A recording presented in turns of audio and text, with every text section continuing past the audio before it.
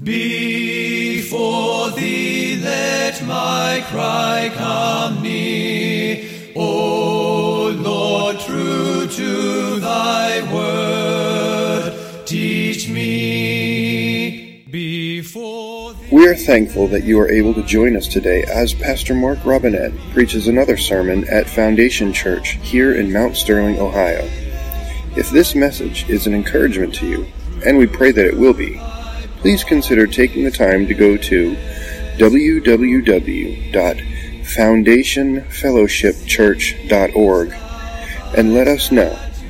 Thank you, and may the Lord richly bless you through His Word. Let my lips thy praise confess.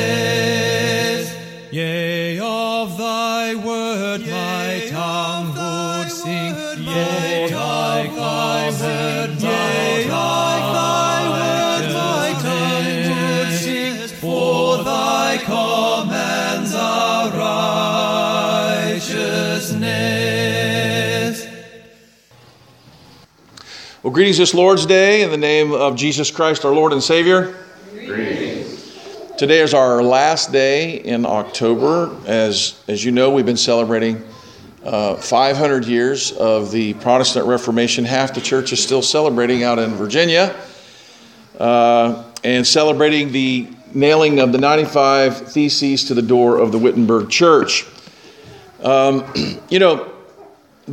Martin Luther did this simple thing, he could have never known the consequences of what was going to follow this simple thing that he did. And we do simple things every day, not realizing the effect that we're going to have on the world. But God will have all of His holy will, and sometimes that simple thing we do, like we learned with Athanasius, they were playing out there in the bay and playing baptizing, not really realizing how that would affect his life. But everything we do has a consequence. Psalm 2, David marveled at the ignorance of the heathen about the little consequence they actually have in the world, and sometimes at our understanding, our little understanding of how big impact we do have. Daily, the heathen dare to defy the Lord in their folly, and as their paltry exercises against Him, as if they're going to somehow bring God down. Kind of like the people that made the Tower of Babel. They're like, we're going to make a tower that reaches the heavens so we can get God and we can pull Him down. Nothing could be sillier than that, but they believed it. David talked about this in Psalm 2 as we're called to worship, when he asked the question, why do the heathen rage? And the people imagine a vain thing. The kings of the earth set themselves, and the rulers take counsel together against the Lord and against His anointed, saying, let us break their bands asunder and cast away their cords from us. For He that sitteth in the heavens, He's going to do what, guys? He will laugh, and the Lord shall have them in derision. Then shall He speak unto them in His wrath, and vex them in His sore displeasure. Yet have I set my king upon my holy hill of Zion. I will declare the decree the Lord hath said unto me, thou art my son, this day have I begotten thee. Ask of me, and I shall give thee the heathen for thine inheritance, and the uttermost parts of the earth for thy possession. You see, God had promised them this little piece of land, but here in this psalm, David knew that what this meant is that really all of the world would one day be theirs. Thou shalt break them with the rod of iron, thou shalt dash them to pieces like a potter's vessel. Be wise now, therefore, O ye kings, be instructed, you judges of the earth. Serve the Lord with fear and rejoice with trembling. Kiss the Son, lest He be angry and you perish from the way, when His wrath is kindled but a little. Blessed all they who put their trust in Him. Let us pray. Heavenly Father, we thank You and we love You for calling us into Your house to worship Your holy name. Lord, we gather together as those needing forgiveness, and we know that You will offer it to us. And we know also that we come hungering and thirsting for righteousness. And as Your word has said, You will fill us today. Change us as we gather together to hear Your voice. Change us by the hearing of those words as the world was changed when You spoke into it.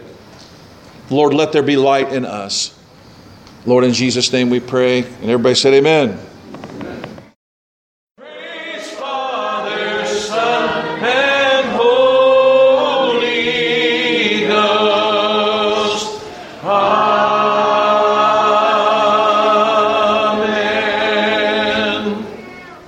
Amen. Remain standing here for just a little bit longer as I read my text for you from Matthew chapter 16, verses 13 through 20. Matthew chapter 16, verses 13 through 20. And my sermon today is called Reforming the Church Day by Day. Okay? And I would emphasize reforming, as in to remake, reforming the church day by day. Matthew chapter 16, verse 13. When Jesus came to the coast of Caesarea Philippi, he asked his disciples, saying, "Whom do men say that I am?" And they said, "Some say that thou art John the Baptist, and some Elias, and others Jeremiah, or one of the prophets." He said unto them, "But who do you say that I am?" Simon Peter answering said, "Thou art the Christ, the Son of the living God." And Jesus answered and said unto him, "Blessed art thou, Simon Bar-Jonah, for flesh and blood has not revealed this unto thee, but my Father which is in heaven. And I say also unto thee that thou art Peter, and upon this rock I will build my church, and the gates of hell shall not prevail against it. And I will give unto thee the keys of the kingdom of heaven, and whatsoever thou shalt bind on earth shall be bound in heaven, and whatsoever thou shalt loose on earth shall be loosed in heaven." Let us pray. Lord God, as we come to this portion of our service, Lord, we are all listening for your voice. Speak to us, Lord, and by your voice change us and make us more like you. Lord, we pray that you would illuminate the word and that you would give me wisdom so that I may speak your words and not my own. In Christ's name we pray. And all the church said? Amen. Amen. Everybody say, reforming the church day by day. Reforming the church day by day. You may be seated. During these 5 Lord's Day in October, we have been focusing on the Reformation as we celebrate 500 years since the day that Martin Luther nailed the 95 Theses to the door at Wittenberg Church. We have learned about 2 great pillars of the church, Athanasius and Augustine, in weeks 1 and 2. In week 3, we talked about the greatest reformer of all. Anybody remember who the greatest reformer of all time ever was? Jesus, right? And last week in week 4, we learned about the many moving parts of the Reformation as we talked about Johann Gutenberg, and we talked about the role that each of us play, whether we be an inventor or an engineer or a distributor or a businessman. Not only preachers and teachers and missionaries change the world for the kingdom, because we are not just talking about a spiritual kingdom, but we're talking about a kingdom that goes from spiritual to physical, and God is going through it, not just to theoretically rule the world, but to literally bring the reign of Christ to earth as God's kingdom comes and his will is done on earth as it is in heaven. This week, as we end our series, we're going to talk about something I hope I can burn into your hearts and minds. And I was explaining to some of the guys up here, this might be difficult to do, but it's worth trying. And so I'm going to try to bring together really a picture in your mind, okay? And are you kids out there, you guys paying attention? Have you guys ever seen anything like this before? Yeah, it's a big piece of wood. This is a piece of poplar that was in Chad Hensley's yard down there in Tennessee somewhere just yesterday. And now it's made it all the way to Ohio in a little tiny part here. And I'll explain to you its significance as we go along here. All right. What I'm going to talk to you about today is our role in history, how we reform. Okay, something that has fallen apart or been disorganized sometimes need to be reformed. Okay, how we reform as a church and a body day by day. We're going to talk about the reform in Reformation. Now, some of you might remember learning a few years ago about this multi-billion-dollar Japanese company named Sony. Has anybody ever heard of Sony? It's a really, really out-of-the-way small company. You probably haven't heard of that. I bet you every human being, maybe even in your car and in your house, have something made by the Sony Corporation. I don't know how much they're worth and how big they are, but I was reading one article about this actually this morning, and they posted sales of $500 billion. Just a small company, right?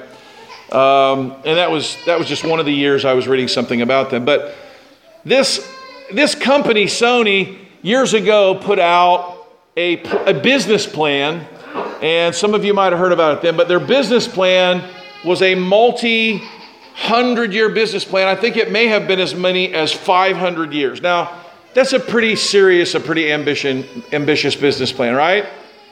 I mean, that's really ambitious. I mean, they're thinking that in 500 years there will be a Sony. I mean, that's pretty bold by any standard, especially in a world where even billion-dollar companies get eaten for dinner almost every day. Now, I read a book a few years ago called In Search of God and Guinness. It's the story of Arthur Guinness and the famed Irish manufacturer of stout beer in Ireland. And when we were in Ireland last year, we got to see their family castle out on the far western coast in the city of Cong. And when we were in Dublin, we were there sitting, looking at this beautiful cathedral called St. Patrick's Cathedral. And it had something very, very odd that I hadn't seen before. And all the way reaching, hundreds of feet into the sky is the steeple of a church. And the whole all of it is stone. Because one day it was wooden and it burned. And when Arthur Guinness lived in Dublin, he said that's never going to happen again. And so he made an entirely stone spire that goes all the way up to the sky. While we were there also, we tried to make it to visit a place called St. James Gate. And we went there, but when we got there, what we went there to see was closed. We wanted to see his brewery. And so we went there. Now, the brewery, which was founded in 1759 in Dublin, almost 250 years ago, Mr. Guinness negotiated a lease for this property. Does anybody know about this lease? Have you guys heard about this? So he works out a deal and he says, I want this lease to be the same. I never want my lease to go up. And so he negotiated 45 pounds, kind of like $45-ish a year for the lease of this property at St. James Gate. Now that's not remarkable in his day that much, but he wanted to secure the term of his lease for a really long time. And so he was able to get the owners of the land to lease him the land for 9,000 years. That's now, isn't that funny? On the lease, it's 45 years, 45 pounds, a year. And how long is this lease for? Let's make it for 9,000 years. Now, that's just crazy, right? Even though they, since then, became the largest brewery in Ireland in 1838, and then later the largest brewery in the world in 1886, putting out 1.2 million barrels, since then, there's even now a brewery even bigger than that, all right? Now, obviously, these are just companies, but I'm trying to get your mind on the fact that there are these great things. There are these giant things, these multi-billion-dollar things, these things that are so large and so powerful and so significant seeming in our mind. But what happens to all these companies? One day, guys, those beer lovers out there may have trouble with this. So one day, there'll be no more Guinness, right? It's been there a long time, but one day there won't be. Sony could disappear next year. It can be very easily done. All right? But in their mind, they have planned a lot. As I've told you before during this time of study of the Reformation, I said history is not merely another way to show how smart you are to your friends by knowing dates and places. If you learn history this way and you teach history this way, you'll find that they really forget all that stuff and it never really means anything to them. But that's really not what it's for. History is a great teacher. Not only does it help us see the future and help us plan, but it also helps us live in the right now by helping us see how things happened in the past. As we've been trying to understand world history, we have learned a great deal about great houses. Everybody say great houses. Now, I don't mean big, beautiful estates, but I mean houses, Have you guys ever heard of a house called the House of Tudor? Right? So you heard of this, but what does this mean? They had a really big house and whatever. No, the House of Tudor, it's a family name. And this family name can last for a really long time. A family on a grand scale is known as a house. You may have heard that the House of Tudor, which it actually came into play during the Reformation. Anybody know anybody in the House of Tudor? Can you think of somebody? Bloody Mary, right? Henry VIII was in the House of Tudor. Some of the guys, Queen Elizabeth I was in there. Mary was the one who did all the murdering of our great reformers. Even the House of Windsor. You guys heard of the House of Windsor? We learned recently in a documentary that the House of Windsor is just a totally fabricated, made-up name because they were trying to not sound German. When World War I hit England, nobody in England wanted to have a name that sounded German. This was really bad, right? And so the people who are now the House of Windsor, which is the current bloodline that's in the royal family in England right now, they had a real German name, which no one probably remembers. I don't remember. I didn't write it down. But they made up this name, the House of Windsor. They said nothing sounds more English than that. But really what they were is a bunch of Germans who were ruling in England. In the House of Windsor, we have Princess Diana, Prince Charles. We have the Queen Mother herself, Queen Elizabeth II. Now, Queen Elizabeth's grandmother, Queen Elizabeth of the House of Windsor, her mother, though, her grandmother was who? Do you guys know? Queen Victoria. You guys have heard of the Victorian era, right? Now, Queen Victoria was a part of this incredible house, and her house was called the House of Hanover.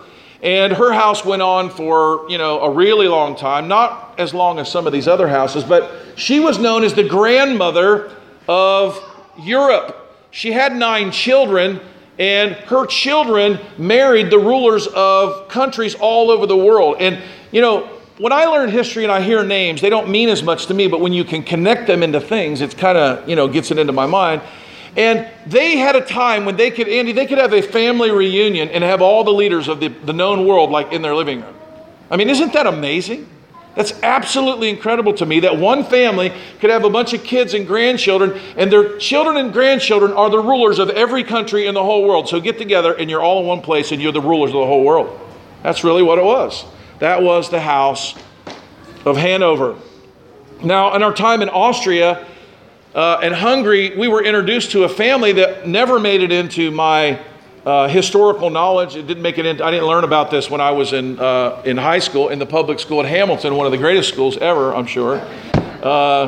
Rated probably last in every list you can think of. But I never even heard of this. Have you guys ever heard of the House of the Habsburgs? You guys ever heard of these people? And the fact that you haven't heard of them really just shows that we all need to get some education, including me. So as we begin to learn about these Habsburgs, and I will not go, crazy and talk about them for the next half hour or anything, but we ended up going to their houses and going to their palaces in Austria and Vienna or Austria and in Hungary, from Budapest to Vienna and all around Salzburg, and we kept running into the Habsburgs. Like, who are these people? And so the House of Habsburg is also known as the House of Austria, and it's probably in our modern era, like in the last 500 years, the most incredible family in the last 500 years of the world history. And I never even heard of them.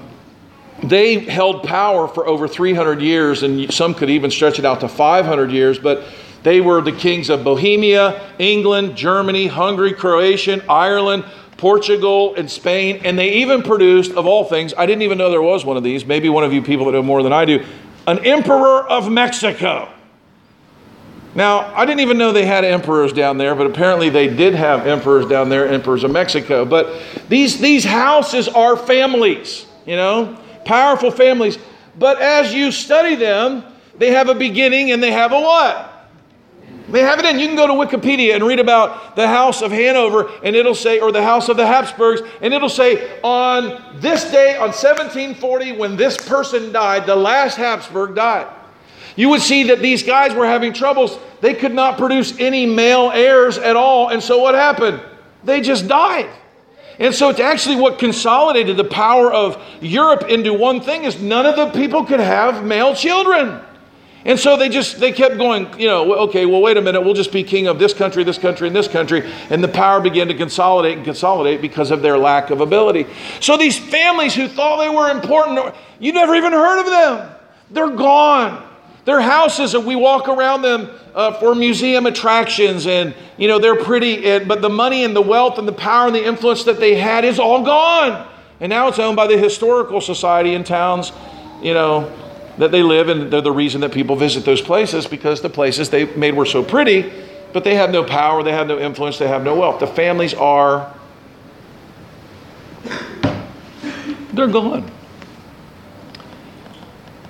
Now you might say, Pastor Mark, what in the world are you talking about? Have you lost your mind? That's what I'm saying. This is what we call, if this were figure skating, this is a triple sow cow. Okay, you guys ready? I'm getting ready to, try to make this happen. I began thinking about the human body, and as I was thinking about the human body itself, I was thinking about, when I do certain things, that's actually kind of what this is about. I just won probably the last achievement in my life of a physical, I win a contest that had to do with my physical strength. And this is it. It's all downhill from here, I guarantee it. I won the crosscut saw contest at the Reformation Fair, and there were a lot of competitors there. But not only did I win it once, I won it twice. On one side of the log, I won with Heath Goldsmith, and then they switched to the other side, and then me and Chad Hensley teamed up, and we won that side. So we won, but I won both times. Can you guys say, thanks be to God? But in the process of doing this, and I even saw myself on film, and I'm like, man, there's a whole lot more of you than there used to be. You're just like, I'm like, wow, I'm a pretty big guy. And I need to kind of tone that down a little bit. But so I'm looking at myself, and I was breathing. I was probably breathing for 15 minutes like this, after I did the first thing. But while I was doing that, cells in my body were dying, and my body was being, and it made me think about this. I know this really sounds funny, but the cells in my body are dying. It made me think about how the cells in our body die. So I looked it up. I'm like, how long do the cells in my body live? And as I began to look about it, I discovered something that's really mind-boggling that really maybe you haven't really heard. Now, do you know, Christina, that when I met you, you were an entirely different person? In fact, you have been at least 3 different people. All of the cells in your body die, and they get replaced by new cells. But you're still here. Isn't this amazing? You're here, and it appears that you're here, but is she still her? Now, Tim, so she's a whole different person. Tim's a whole different person, times 1, times 2, times 3. I don't know the exact time. Someone said every 7 years the entire human body gets replaced, but that's not actually true. It actually happens sooner than that. The New York Public Library's Science Desk reference says there are between 50 and 75 trillion cells in the human body. Each type of cell, though, has its own lifespan, and when a human dies, sometimes that person's cells actually live on for quite a while. And that's actually where forensic science comes in. That's how they can nail down the exact time that a person dies. Forensic investigators take advantage of this quite often. Red blood cells live for about 4 months. The cells that are in your blood that are transporting food and water and oxygen to all the rest of your body, they only live for 4 months. So how many of those have you had? Trillions of these, right? White blood cells live on average more than a year. They live a little bit longer. But if they encounter a disease, they instantly die. The way that a white blood cell works is, and that's why you guys get fevers and sore throats. Do you kids know this? Has your mom and dad taught you this stuff? You guys ever wonder why you get a sore throat? Why you get a fever? Your body heats up the temperature to make your blood thinner so your white blood cells can run faster and go get the bad guys, because they need faster roads. They crank up their speed, right? So fever's not a bad thing. It actually is a good thing. So your throat gets sore because these white blood cells, they get on the end in your throat, and they're jumping off, and they're going out there, and they're fighting. And when they see a bad guy in your body, they wrap their body around it, and then they die, killing it. And then they're gone. They've served their purpose. That's what happens inside your body. So these cells are living, and they're dying. But if a white blood cell doesn't encounter a bad guy, it will only live a year, and then it's gone. Colon cells, they have it rough. They die off only after 4 days. Can you imagine your entire intestines get replaced every 4 days? You go, that's not possible. It is possible. It's crazy, and it's true. Every 4 days, the cells in your colon are completely reproduced. And we're always wanting to cleanse it and clean it and whatever. We're getting a whole new one every 4 days. I mean, what's the deal? I don't know how that works with the bubble gum that's in there for 75 years or whatever, but that's how it works. Brain cells, though, the cells that are in your brain that don't die, never die. They live throughout from the time you're born to the time you're dead. That's the way your memories stay in there, and the personality and all that you are is right in there. Obviously, we know there's more to a body. We have a soul and a spirit, but the brain cells stay the same. Now, when I was reading our text and I was thinking about the body of Christ, some of us don't understand how this works. You know, we see ourselves as individuals, and we see ourselves in the world as either part of a family, or maybe we want to build a company, or I'm an American, and we think of ourselves in terms of our nation or our family, the great house that we're a part of, or the company or the business that we do. And all of these things are so transitory. They're so temporal. And I was thinking, if the church could get to where they understand that we are a part of something that is eternal and permanent, that we would begin to do what Christ says that we're supposed to do. We're to seek ye first the kingdom of God and His righteousness, right? That's what we should do. We're to pray, Lord, thy kingdom come, thy will be done on earth as it is in heaven. You see, there is a kingdom in the world that will not end, and it's the kingdom of Christ. The Austrians, I mean, when you think of world power, do you think of the Austrians anymore? You just think it's where Arnold Schwarzenegger comes from. That's all you think of, right? What do they even do there? Do they have an army? Do they have planes? Could they do anything? We've been there. I don't know. But they come and they go. The Roman Empire doesn't exist. The Habsburgs had for 300 years Roman emperors coming out of their family and kings of England. But now who are they? They're nobody. But we are a part of something much greater, much more, something more, that is not transitory, that is living in time. We are like the individual cells of a body, which is what? The body of Christ. And we play what seems to be an insignificant role, but it's not. We play an important role, but our role is not as large as you might think it is. Our role is small, and we will come and we will go, we will live and we will die. But in the end, when Christ saves the world, He's going to do it through what? Through His body. So what should we be spending our time thinking of, working toward, and building on? Something that's not going to last or something that will. What should we do? Anybody? We want to build something like, isn't that what Andy was reading for us from 1 Corinthians? He said, you can build a lot of things. But you need to pay attention to what you're building. Sarah, what are you building your life on? Are you building it on one of those things that's just going to go away? Of course, it's old buildings you're talking about. They're definitely going to go away, right? Our text says this. He says, he was explaining to Peter, on this rock, I'm going to build my church. And people see, one of the things that I think that is my calling as a pastor, and certainly my calling as the shepherd of this church, is to help you understand that the church isn't something you go to on the Lord's Day and you get together and there's just nice people to help your life to be nicer, that it is our entrance into the body of Christ. You might wonder, why does Mark go to California, or why does Mark go visit the church in South Carolina, or what is this? What is he? I don't understand this. Why are you involved in helping people here and doing this? We have a role and a responsibility in the broad body of Christ that basically says that, what in the world, why would we go to Myanmar? Well, because Christ is working in Myanmar. That's why. And because nourishment from the body needs to go there. You see, when they're cut off, Tim, and they don't have encouragement, and they don't have the needs that they have, then what are they going to do? They're going to die. And so what do we got to do? We got to put out a vein, a capillary, to feed them, to give them nourishment, and to help them. That's what it is. When Pastor Lawrence goes to Iceland, what he knows is, it's pretty there, the land of fire and ice and volcanoes, and, it's supposed to be one of the most beautiful places on earth. And you may go, well, he's just on vacation. He might be. But at the same time, while he's on vacation, I did not understand the impact of my presence in Myanmar. The first time I went, when I was going to go back again, I called Pastor Deng. I'm like, I can't even imagine raising the money to come back. Wouldn't you rather just have the money? What did he say? No, I want you.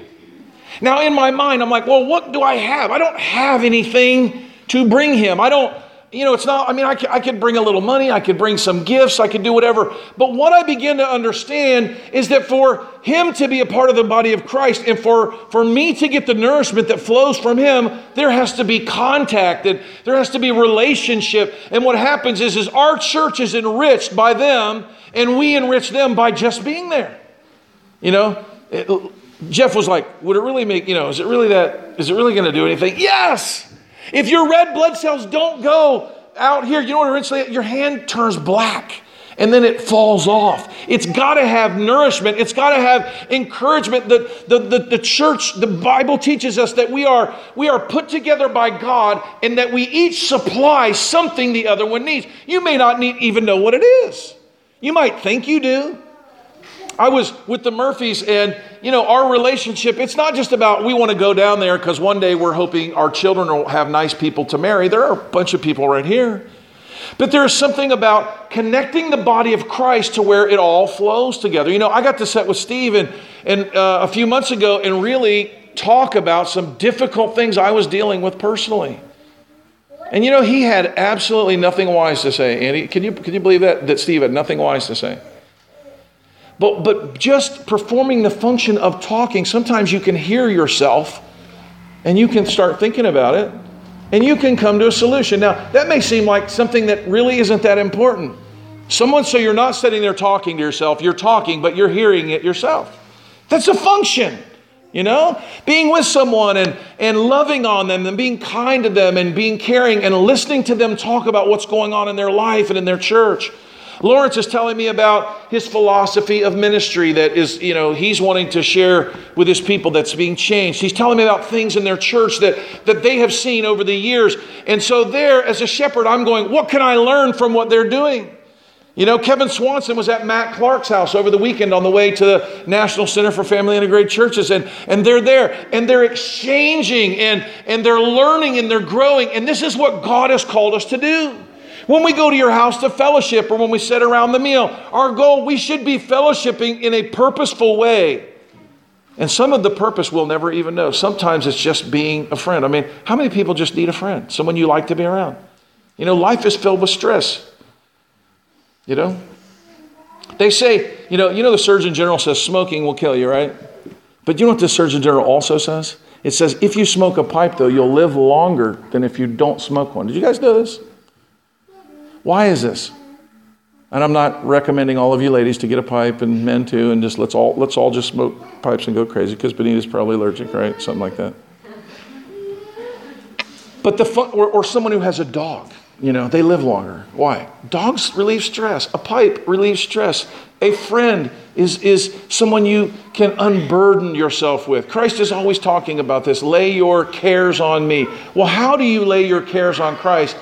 But bringing them to a friend. My wife is not a big phone talker. In fact, she talks on the phone to nobody, hardly. But there are a couple of people she talks to. And she's on the phone with them, and I'm here talking, and I'm watching her. It's almost like I can see her gas tank just getting filled up. Like something I'm not able to do, Not that I don't help in that same way, but there are people God put in our life that we need, and we don't even necessarily know why we need them, but being near them. Jesus is building a church, and the little parts that we play and the way that we interact with each other do incredible things, even though they may not seem that incredible. 1 Corinthians 3 says, we are his laborers together with God. We are God's building. Everybody say, we're God's building.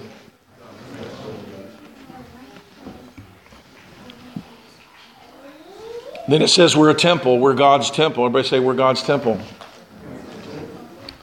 All right, we learned about the body, but whose are we? We're the body of Christ. As I begin to see, there's nations in the world, but what are we? We are a holy nation. We're no more strangers and foreigners, but we're fellow citizens with the saints and with the household of God. So in every analogy, we're a part of a body, but not just this body, the body of Christ. We're a part of a family, but not just any family. We're a part of the family of God. We're a part of a building that we're building up, the lively stones of that building, but it's not just a building, it's the building which is the holy temple of the worship of our God. He says this, if any man build upon a foundation of gold, silver, and precious stones, wood, hair, stubble, every man's work shall be manifest, for the day shall declare it, because it shall be revealed by fire, and fire shall try every man's work, what sort it should be. If any man's work abide, everybody say abide, what he has built upon, he shall receive a reward. How many want to spend your life building on something that isn't going to matter, isn't going to last, isn't going to endure? Or if you were going to do something, you want to build on something that's going to be there. I want to be. The Bible says, our affections can go to breaking out of banking, or it can go to the Kuzal dynasty. Our affections can go. But what are those things? And I'm not saying you don't spend your time on that, but when your life is centered around those things, in the end, what have you built? But something that one day won't be there when Andy's not there to break into banking or break out of banking or do any kind of breaking of banking. Right? Fruitful Family Farms or Foundation Farm. Our farms are just farms, but God says we're His field. Right? And He's producing fruit in that field. He's producing a building that's going to last. There is a body that's going to be around. Sometimes I think, what do I have to add? I'm getting old. One day they're going to throw me out of this joint. But this is my role. Sometimes we can aggrandize ourselves we want to be the great whatever. And really there is a great one, and it is Christ. And we lose ourselves in it. Any man's work shall be burned. He will suffer loss, but he himself shall be saved. Know you not that you are the temples of God? The Spirit of God dwells in you. If any man defile the temple of God, him shall God destroy.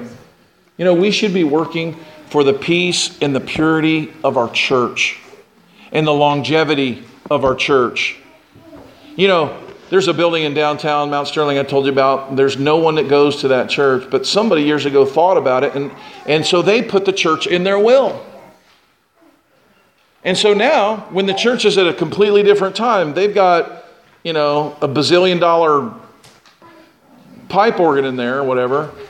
And 100 years after they're dead, the heat will be on in there and take care of that thing. Now, this is a little backwards in their thinking, but what are we doing to think about the future of the church? Is the church in our will? Are we thinking about it? Are we thinking about our family? What are we thinking about? How are we thinking about our role in making the church, helping the church along its mission into an eternal mission of God?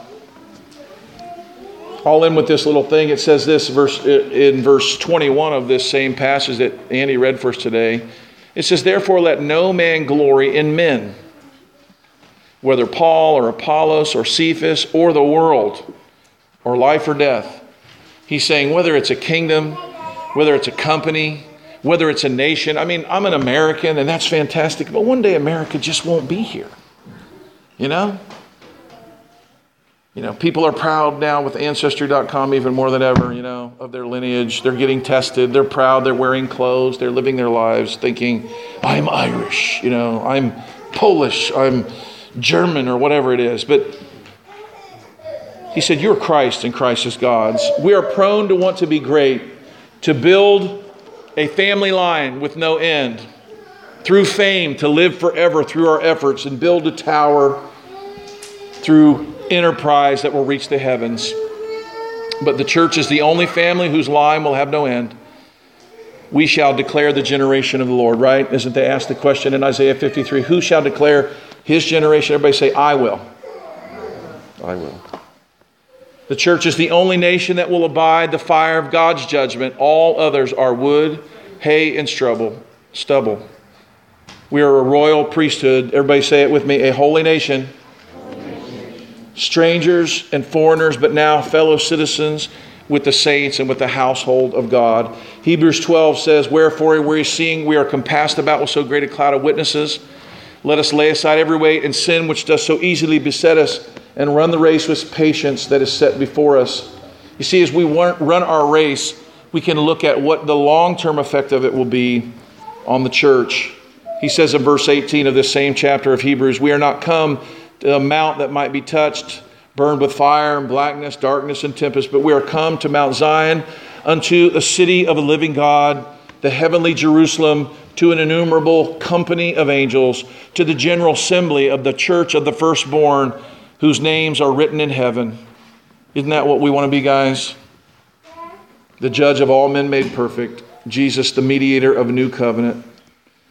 Constant reforming.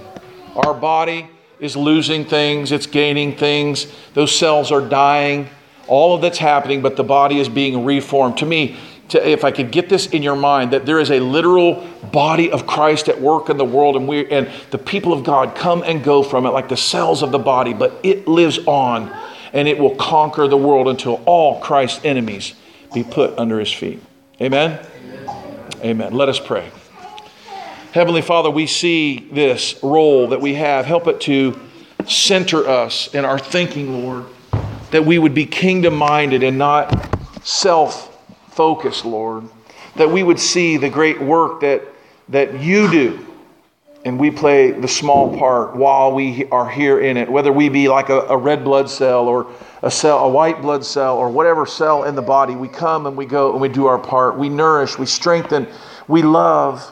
We sacrifice ourselves as the white blood cells. We wrap ourselves around those things within the church that come to bring destruction. And even if that takes us out, it is the role that we will play gladly, dear Lord, as we fight to preserve your kingdom as it comes and your will is done on earth as it is in heaven.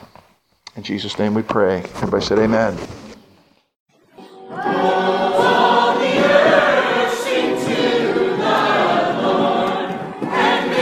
Hello, this is Pastor Mark Robinette of Foundation Church. Thank you for taking the opportunity to listen to our audio sermons. We would love to hear from you if you have any comments, questions, or just to let us know how they served you.